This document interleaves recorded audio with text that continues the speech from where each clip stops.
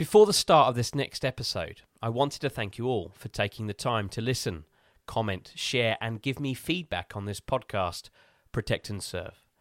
When I set out on this journey to create a new and fresh podcast on the lives of our men and women in policing, I would never have thought it would have received as much support as it has. My goal now is to get more and more people to support the show, so I in turn can support two incredible organisations, PTSD 999 and Trojan Wellbeing, both supporting men and women of our emergency services who are affected by mental health from the challenges they face in their professional lives. So please, if you haven't already, like, follow and share the show so we can all help those that help us when we need it most. It means so much to me and it means so much to them. Thank you. Please note that this episode contains descriptions of violence that some people may find disturbing. Listener discretion is advised. My name is Oliver Lawrence. I spent over 12 years as a police officer serving in some of the harshest environments Australia has to offer. Now working as a senior investigator, security intelligence and crisis management expert in London, I've had the chance to meet and speak with some of the brave men and women of law enforcement who found themselves at the front line of the world's most infamous investigations and global incidents. From the underworld of bikie gangs and the mafia to terrorist attacks of unthinkable magnitude. In this series, I'll sit down with these brave men and women to hear their first-hand accounts of these events and how they got there. Welcome to Protect and Serve. This just in, you were looking at obviously a very disturbing live shot there. That is the World Trade Center. Killer Zelfadine Rezji has just entered the hotel grounds. He's looking for targets. The outcome in U.S. District Court today was not good for New Jersey boss Tony Provenzano. Just how seriously the police are taking claims of abuse at the hands of Jimmy Savile came into sharp focus. In the UK, police identifying the suspect who killed two people on London Bridge. Police say they are investigating a suspected connection with a radical Republican organization, the New IRA. Freedom itself was attacked this morning by a faceless coward, and freedom will be defended. Police services all over the world arm their police. Some to normal everyday patrol officers. Some to highly trained men and women like those who serve in the Metropolitan Police's SO19 firearms unit, who respond to the most serious of incidents across London, often confronting the most violent and dangerous people in our society. These brave men and women make life-changing decisions with sometimes only seconds and minutes to act to prevent loss of life and serious injury. Former Metropolitan Police Officer Tony Long was one of these brave officers who served in the Met's elite firearms unit and took on this huge responsibility. In his career, Tony Long shot 5 dangerous offenders, fatally wounding 3 of them, all of whom were either carrying out serious armed offences or carrying out acts of serious violence with the use of firearms or other dangerous weapons, or were suspected of being in possession of high-powered firearms with the threat of use to kill or seriously injure others.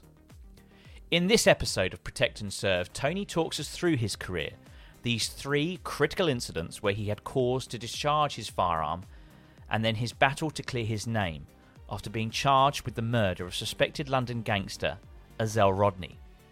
In April 2005, Tony fatally shot Rodney, who was suspected of being in possession of a high-powered firearm during a high-risk vehicle stop, only 100 days out from Tony's retirement.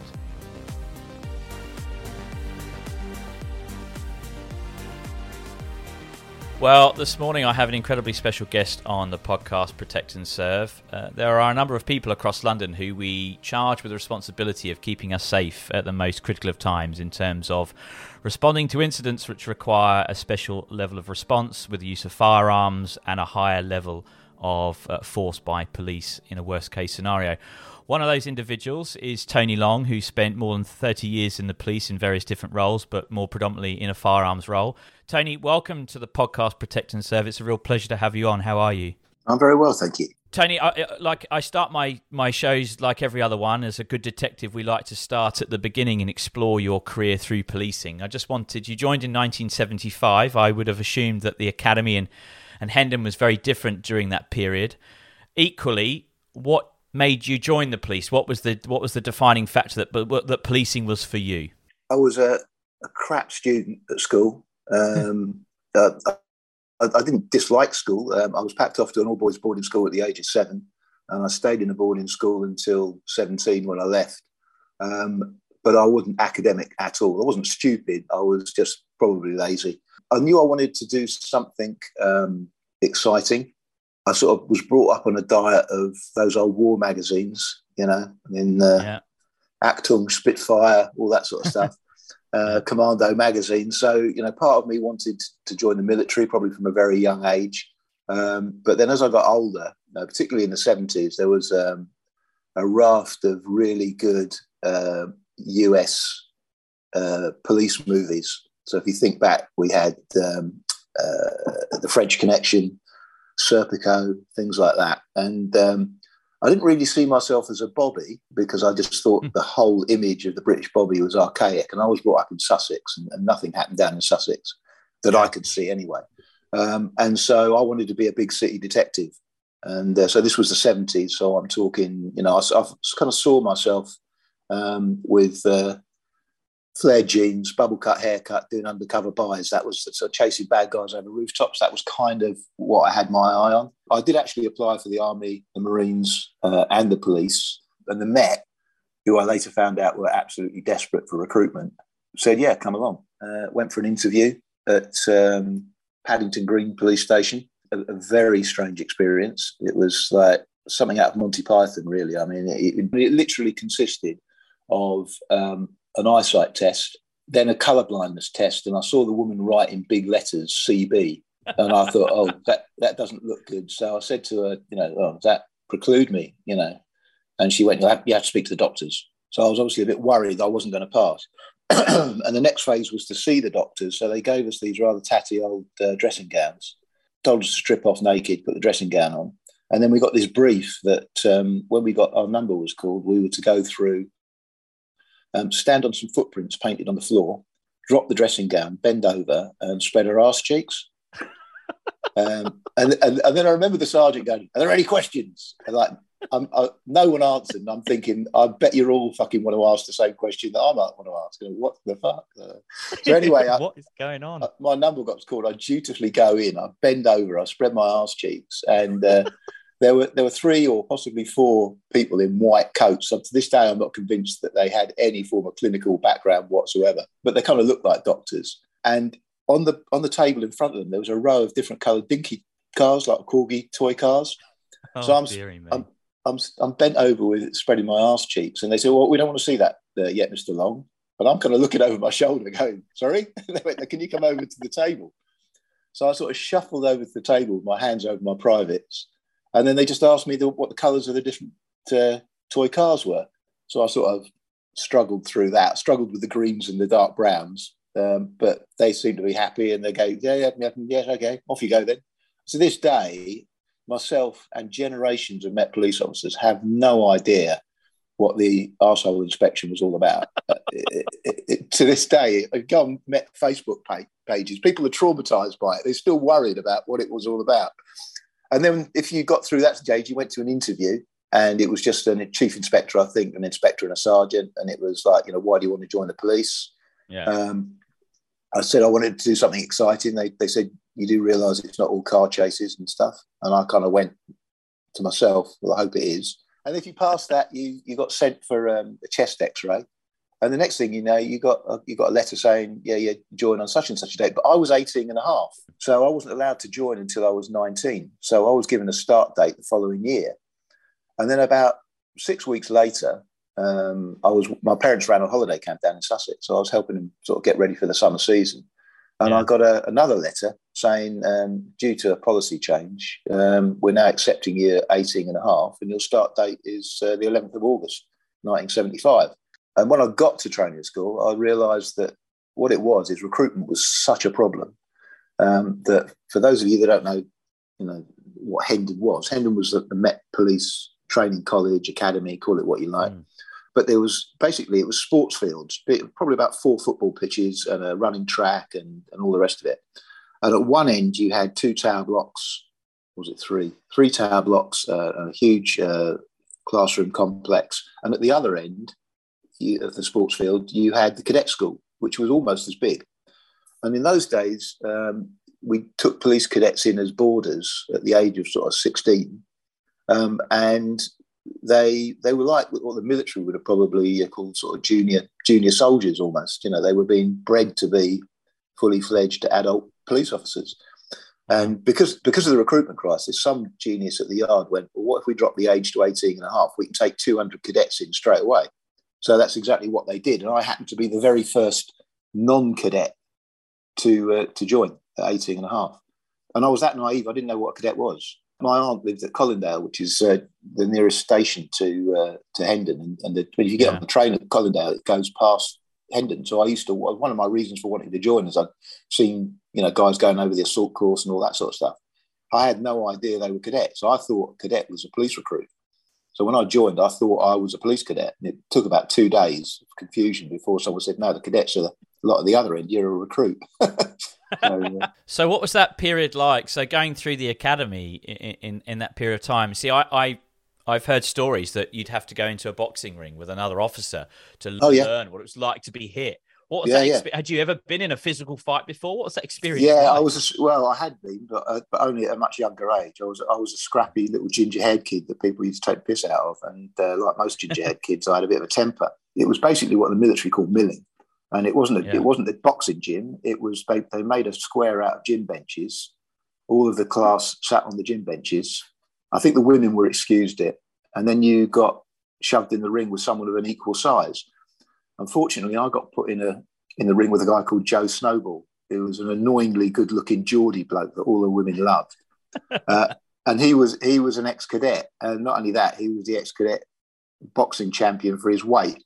Oh. So I went in like a windmill. Lasted about 2 seconds before I ended up on my arse. I got back up again, and he did the same to me.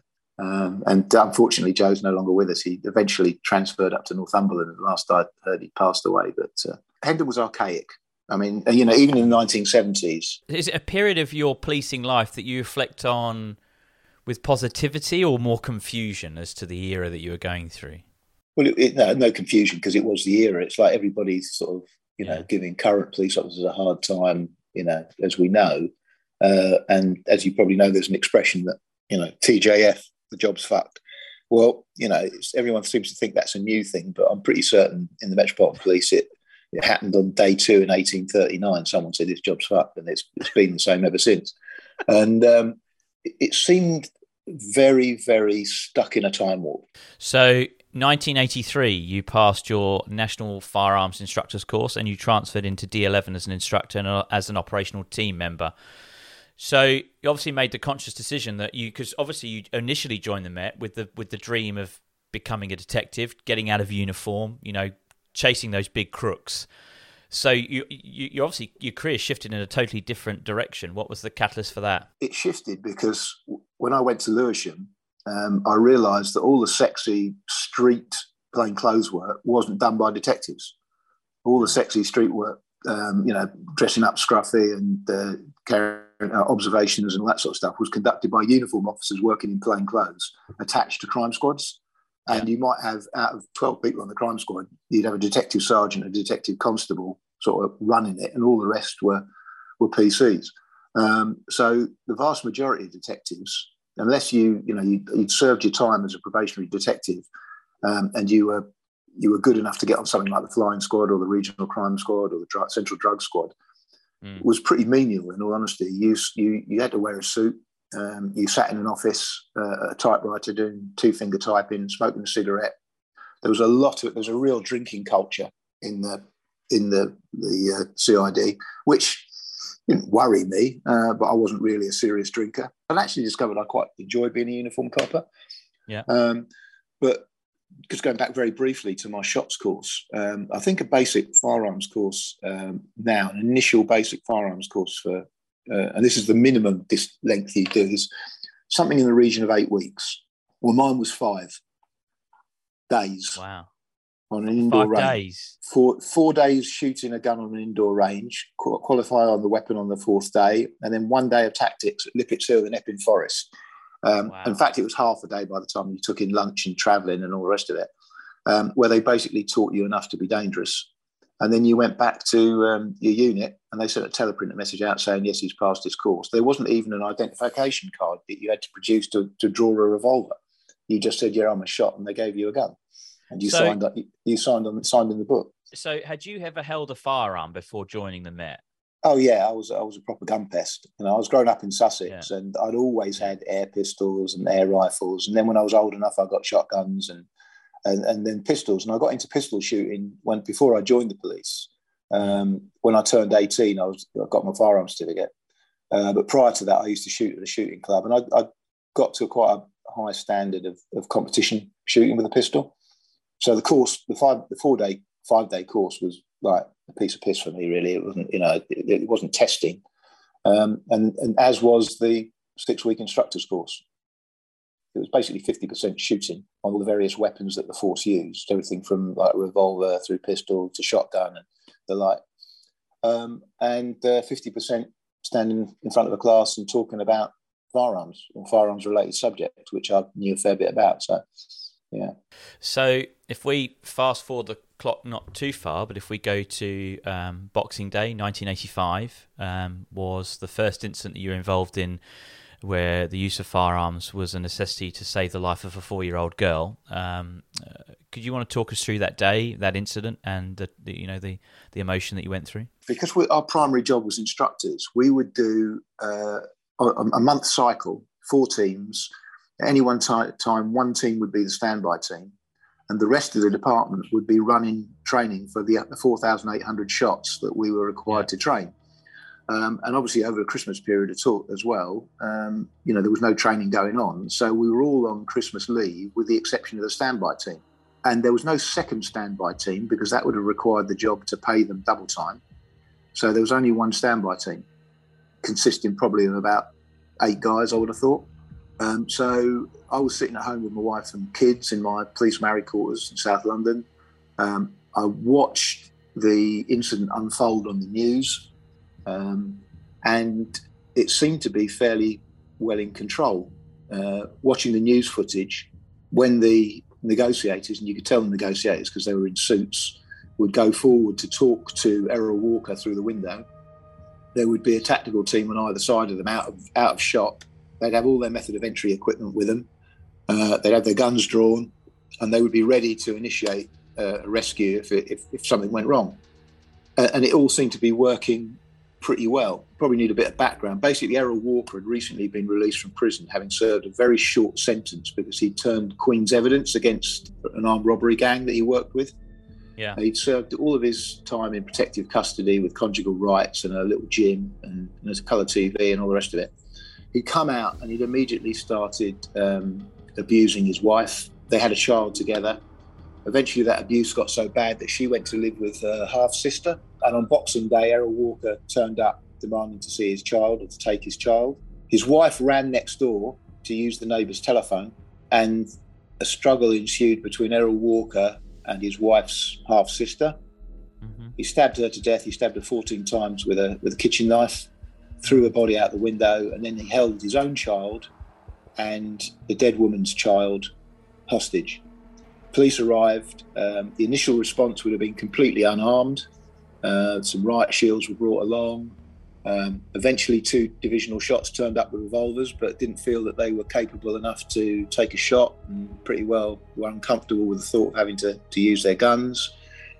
D11 got called, and that's what I was watching on the television, on the news.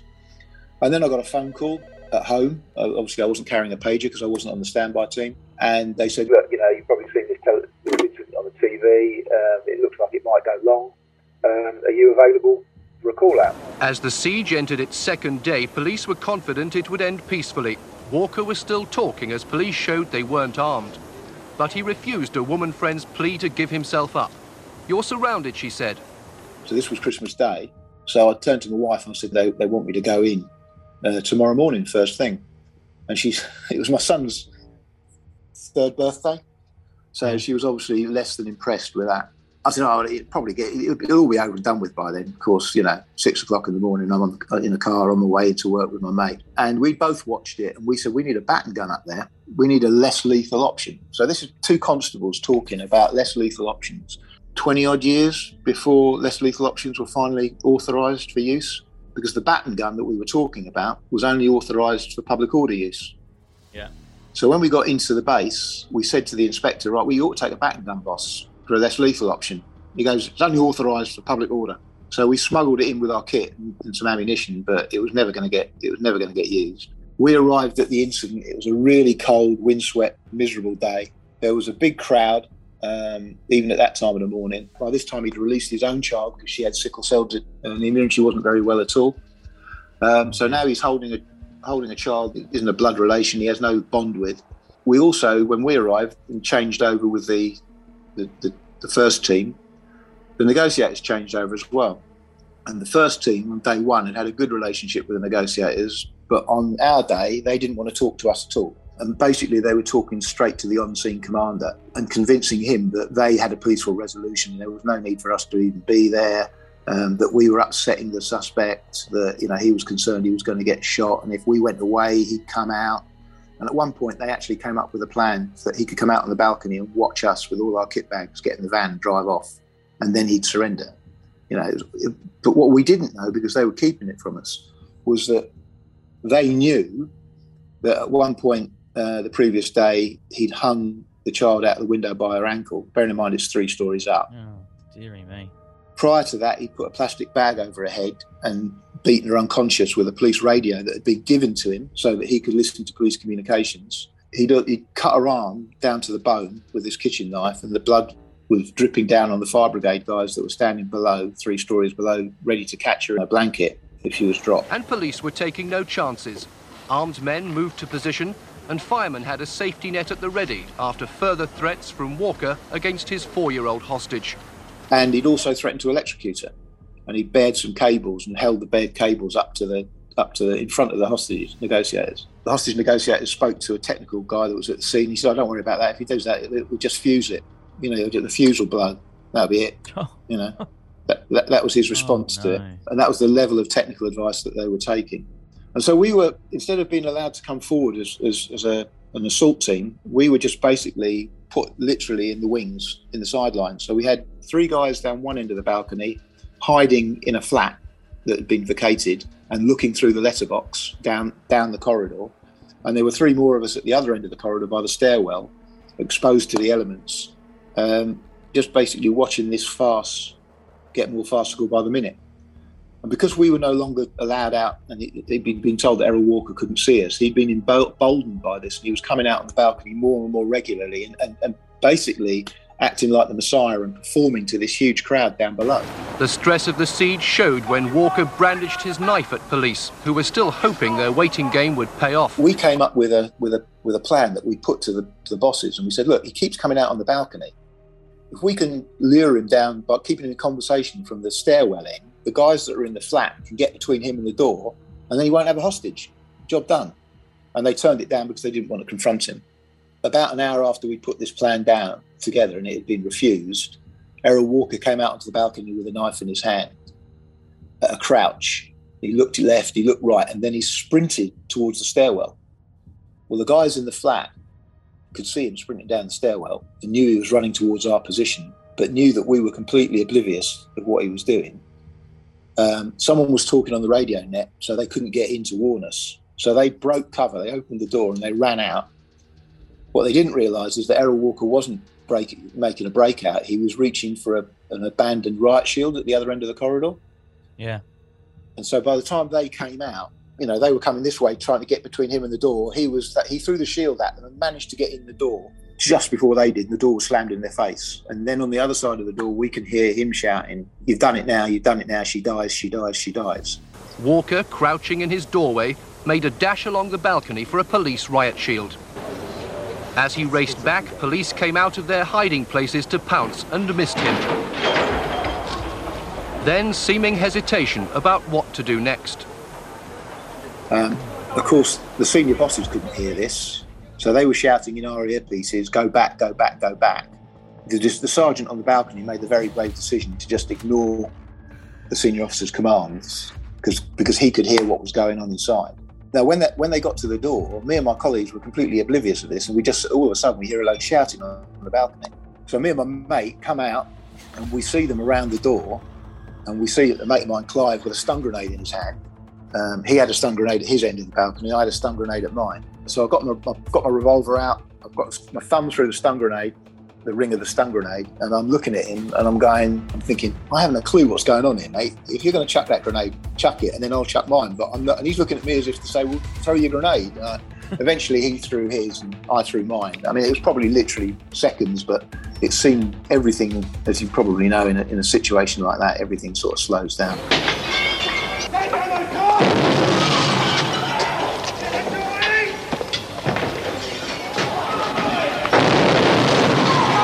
So our stun grenades detonated, one in the bathroom window, one in the kitchen window.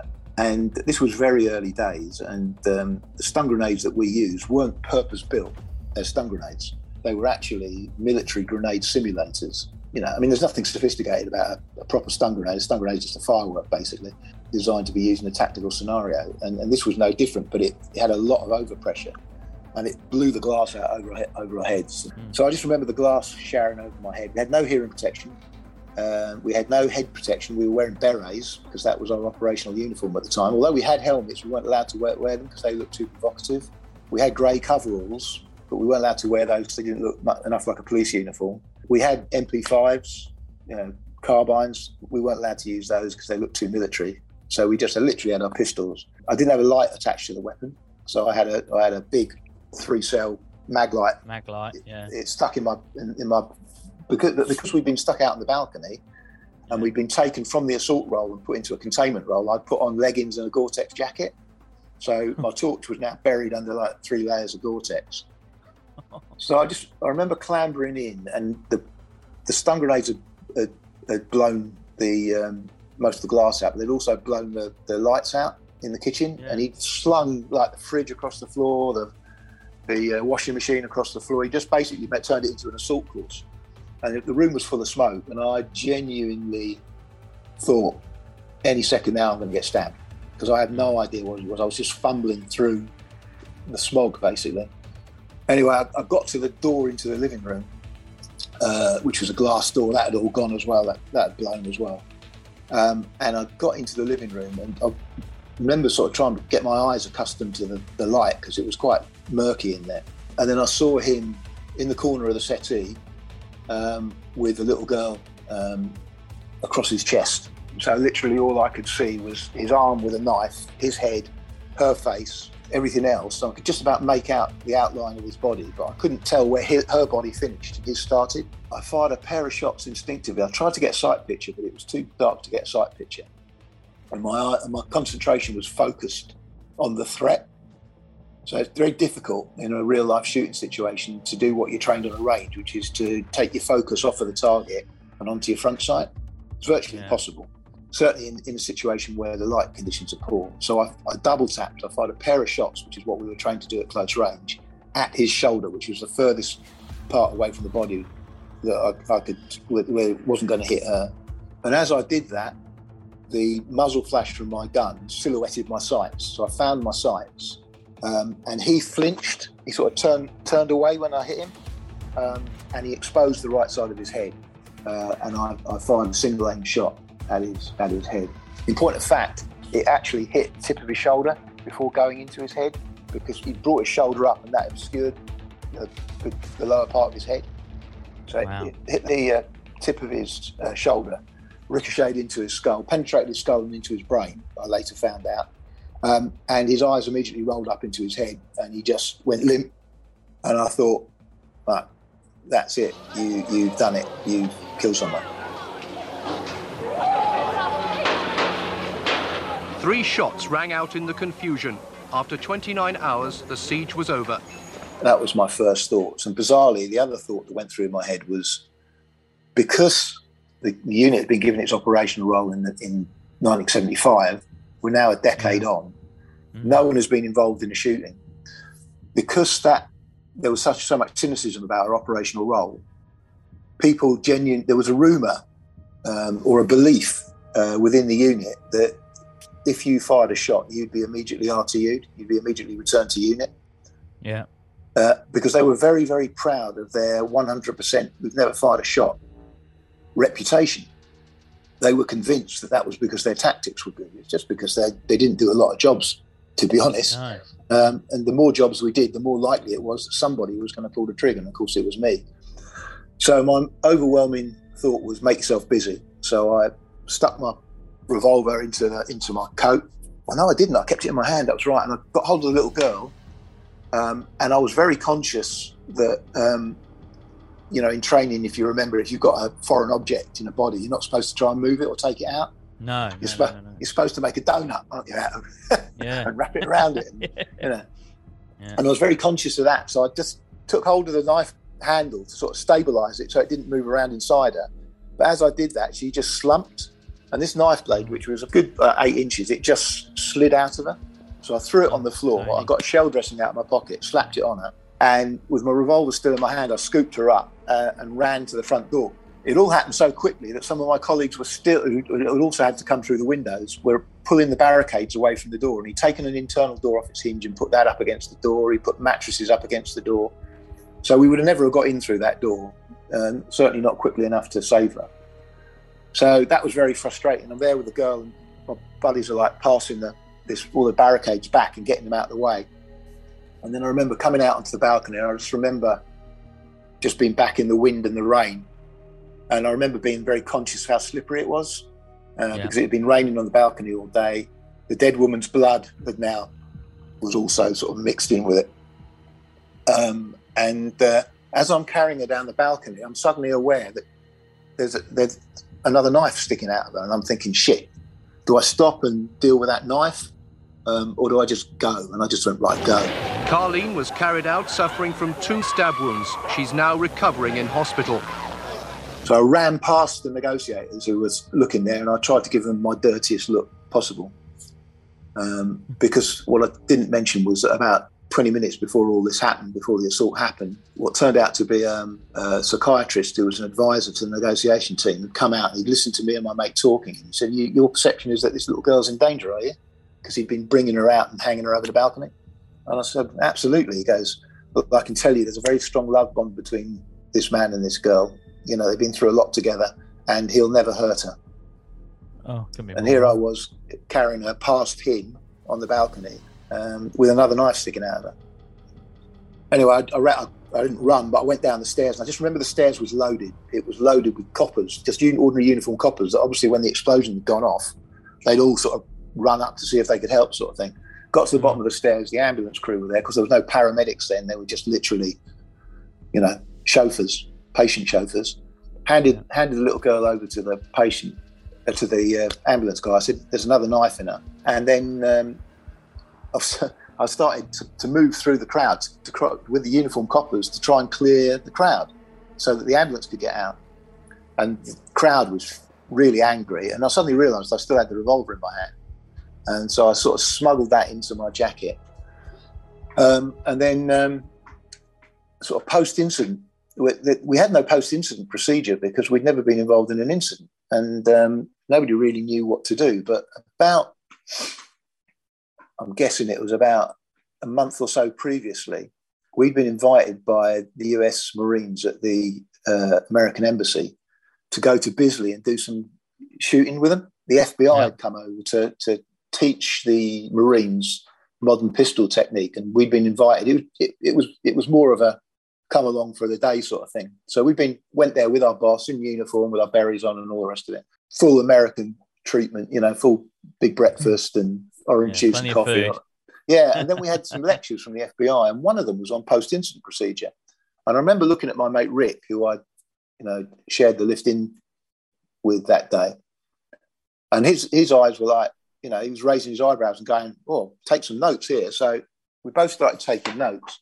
And one of the things that they suggested was that if one of their agents got involved in a shooting and they're standing there over the person that they've shot, as soon as another agent is in a position to replace them, get them out of that environment, the better. And their feeling was, and bear in mind this was 1985, and I'm sure psychologists have changed their opinion 2 or 3 times since then. But their advice was that the better recall you had of this person bleeding out on the floor, the more likely it was that you would suffer from PTSD, or whatever they called it at the time. I'm not even sure that title existed then. And so as I'm going back up the stairs, like, the copper in me wants to go back to the flat. And the other part of me is going, yeah, remember that lecture, mate? Go back to the control room, which was a flat that we'd taken over on the same floor. And common sense won out, and I went back to the flat. And I remember a couple of the guys, there was a guy that had arrived late and had been running the control, an older guy, and he was like, "Oh, what the fuck happened?" And I sort of said, "Well, I had to shoot him." And it was bizarre because it was almost like he didn't know what to say from that point. This guy was an ex-Welsh Guardsman, he served in Northern Ireland and all the rest of it. But the moment I said, "Well, I had to shoot him," he was just like, "Ooh," went and got back on the radio. So I thought I'll make. He said, "Oh, do you want a brew?" And I went, "No, that's all right, mate. I'll do it. I'll do something to keep myself busy." So I started making. We had the tea. We had a big ammunition tin, big old massive ammunition tin that we used to carry all the tea making in, because obviously we're British and you've got to have a tea making kit. So I started making polystyrene cups with tea and coffee in it, and I started making bacon sandwiches. And the team all came in, and I remember one guy coming up to me. I'll call him Tony because he was another Tony, and put his arms around me. And I was, "I'm so sorry, mate. I'm so sorry." It was quite emotional because, it was the first incident we'd ever been involved in. Nobody knew where we were in completely uncharted territory. I said to Tony, I said, "Don't worry about it, mate. Anyway, he's dead. He's not, but he's not." And I went, "What?" He said, No. He said, "The moment you left the room," he said, "I've got my gun pointed at him." He said, and suddenly his eyes opened and he asked us to finish him off. Jesus Christ. So basically, the round had, as I said, penetrated his skull and gone into his brain. It had knocked him out temporarily, but then he started to come round, and he effectively had bleed on the brain. He had the effect of a stroke. And so Errol Walker, to the best of my knowledge, if he's still alive, lost the use of the left side of his body because I'd shot him the right side of the brain, so he'd lost the left side of his body. And a year later, he's sitting in a wheelchair while I gave evidence against him at the Old Bailey. When was the moment for you that it was there ever a point where you stopped and it sunk in the gravity of what you'd been involved in? Do you know what? No. And the reason I say that, I want to sound big-headed, but I've always been a bit of a free thinker, and I've always been someone who strived to make the training that we did as realistic as possible. To me, it had been inevitable because of the way that our operational role had been increasing, that someone would get involved in a shooting. And when I actually got involved in the shooting, it was, someone said to me, "Oh, no, what's it like to shoot someone?" And I said, "Like training. If you make your training realistic enough, if instead of having 4 people on the firing point, with an instructor behind going, 'This is a 10-round shoot, 2 shots to be fired on each 2-second exposure of the turning target, watch your front.' If instead you say you've got to make your way down this obstacle course, climb through that window, shoot a steel plate without hitting the 2 hostage targets, and then we'll stop the clock." And that was exactly the sort of shooting that I was doing with my team members, because I wasn't training 4,800 shots. I was only training the 8 guys on my team. Everything that we did involved physical movement, decision-making. We had some targets that were clearly innocent, some targets that were clearly hostile. We turned the lights down. We do all of this stuff to try and make the training as realistic as possible. And in all honesty, the only thing different between Errol Walker shooting and the stuff that I'd been doing on the range is that when I shot him, I didn't put my hand in the air and go, "Time," for the guy to stop the stopwatch. That was the only real difference. And Errol Walker was a target. That sounds awful. I know that, he was a real person, clearly with lots of flaws. There was no anger in me shooting him.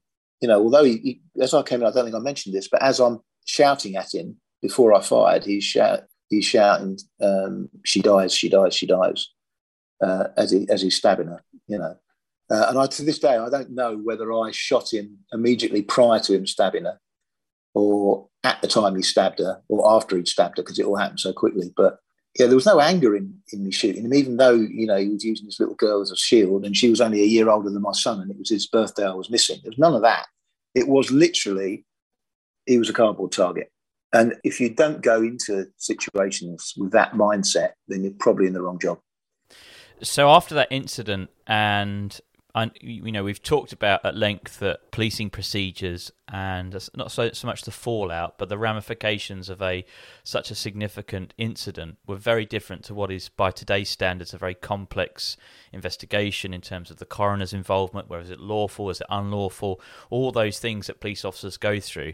How quickly was it from that incident that you were back in uniform and back on the front line in an armed policing role? Okay, so bear in mind, there would have been no coroner's inquest because he survived. In answer to your question, there was zero.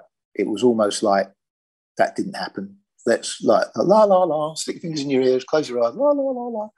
I literally, so obviously it was over the Christmas period. So I can't remember exactly when I returned to work. I can't remember what day, for instance, Boxing Day fell on in 1985.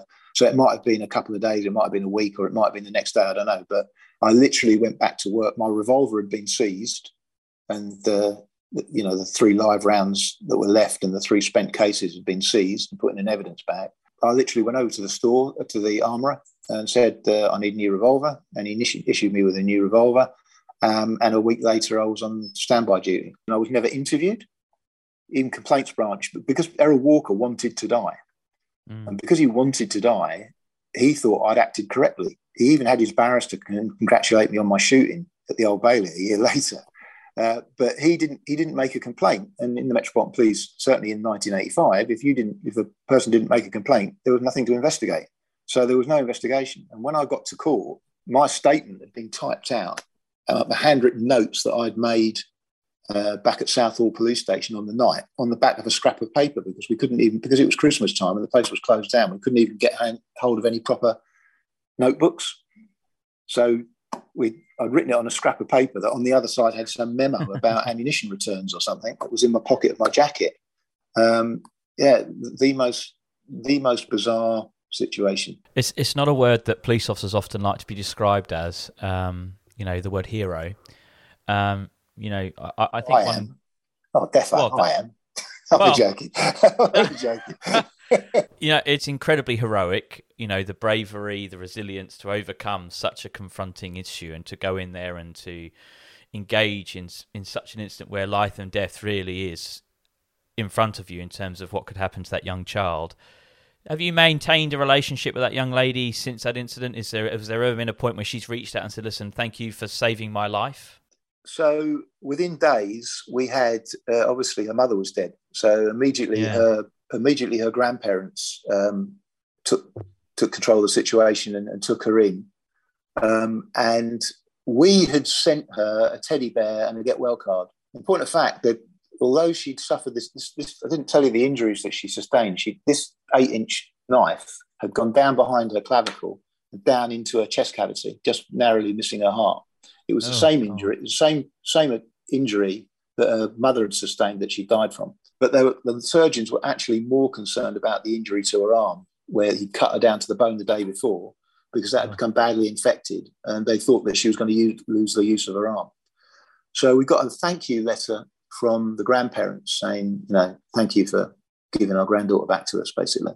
And there was a picture in the press of her with a baby, but I have never seen her from that day forward. And in point of fact, decades later, when I came up for trial at the Old Bailey for another shooting, long after I'd retired, 10 years after the incident and about 8 years after I'd retired, a member of the press approached Errol Walker's wife or ex-wife saying that he would like to interview the girl because he believed that I was clearly some sort of psychopath that, had been involved in multiple shootings and shouldn't be doing the job and everything else.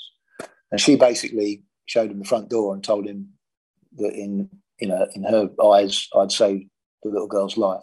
And she complained to police about the actions of the press. And while the police were talking to her, she said that the child has or the woman now, but she has absolutely no recollection of it whatsoever. And she wouldn't want her to know about it. You're listening to part 1 of my chat with former Metropolitan Police firearms officer Tony Long. In episode 2, Tony talks us through the harrowing moment when in 1987 he shot and killed 2 men who were carrying out a robbery on a Securicor van delivering wages in South London. Tony shot dead 24-year-olds Michael Flynn and Nicholas Payne, fearing they were about to shoot the security van's driver. A third armed robber was shot, but he survived. So it's a hostage situation, basically. The guy to my right, a guy called Mickey Flynn, believe it or not, he starts to turn and I immediately shot him. Coming next on Protect and Serve. Protect and Serve is a Mash Pumpkin production, hosted by Oliver Lawrence, research and questions by Oliver Lawrence and Robert Winstanley, produced, edited and sound designed by Jack Lawrence. This podcast is part of the Acast Creator Network.